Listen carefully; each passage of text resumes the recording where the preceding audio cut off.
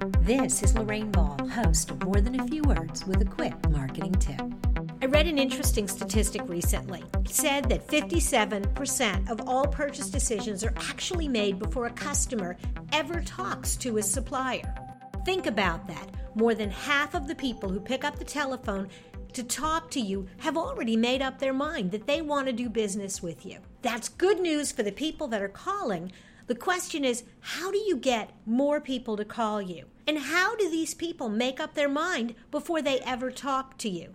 And the answer is they're going to your website, and they're going to the websites of your competitors. They're looking for answers to the questions that they have about your product and your service. They're looking for FAQs and how-to guides, and they're looking for videos and comparison charts. And if they find that information at 2 a.m. when they are looking online, they're more likely to pick up the telephone and call you the next day. And so you need to be prepared. You need to look at your website and make sure that it is your very best salesperson. Looking for more tips on how you can improve your sales process through resources on your website? Be sure to check out digitaltoolbox.club.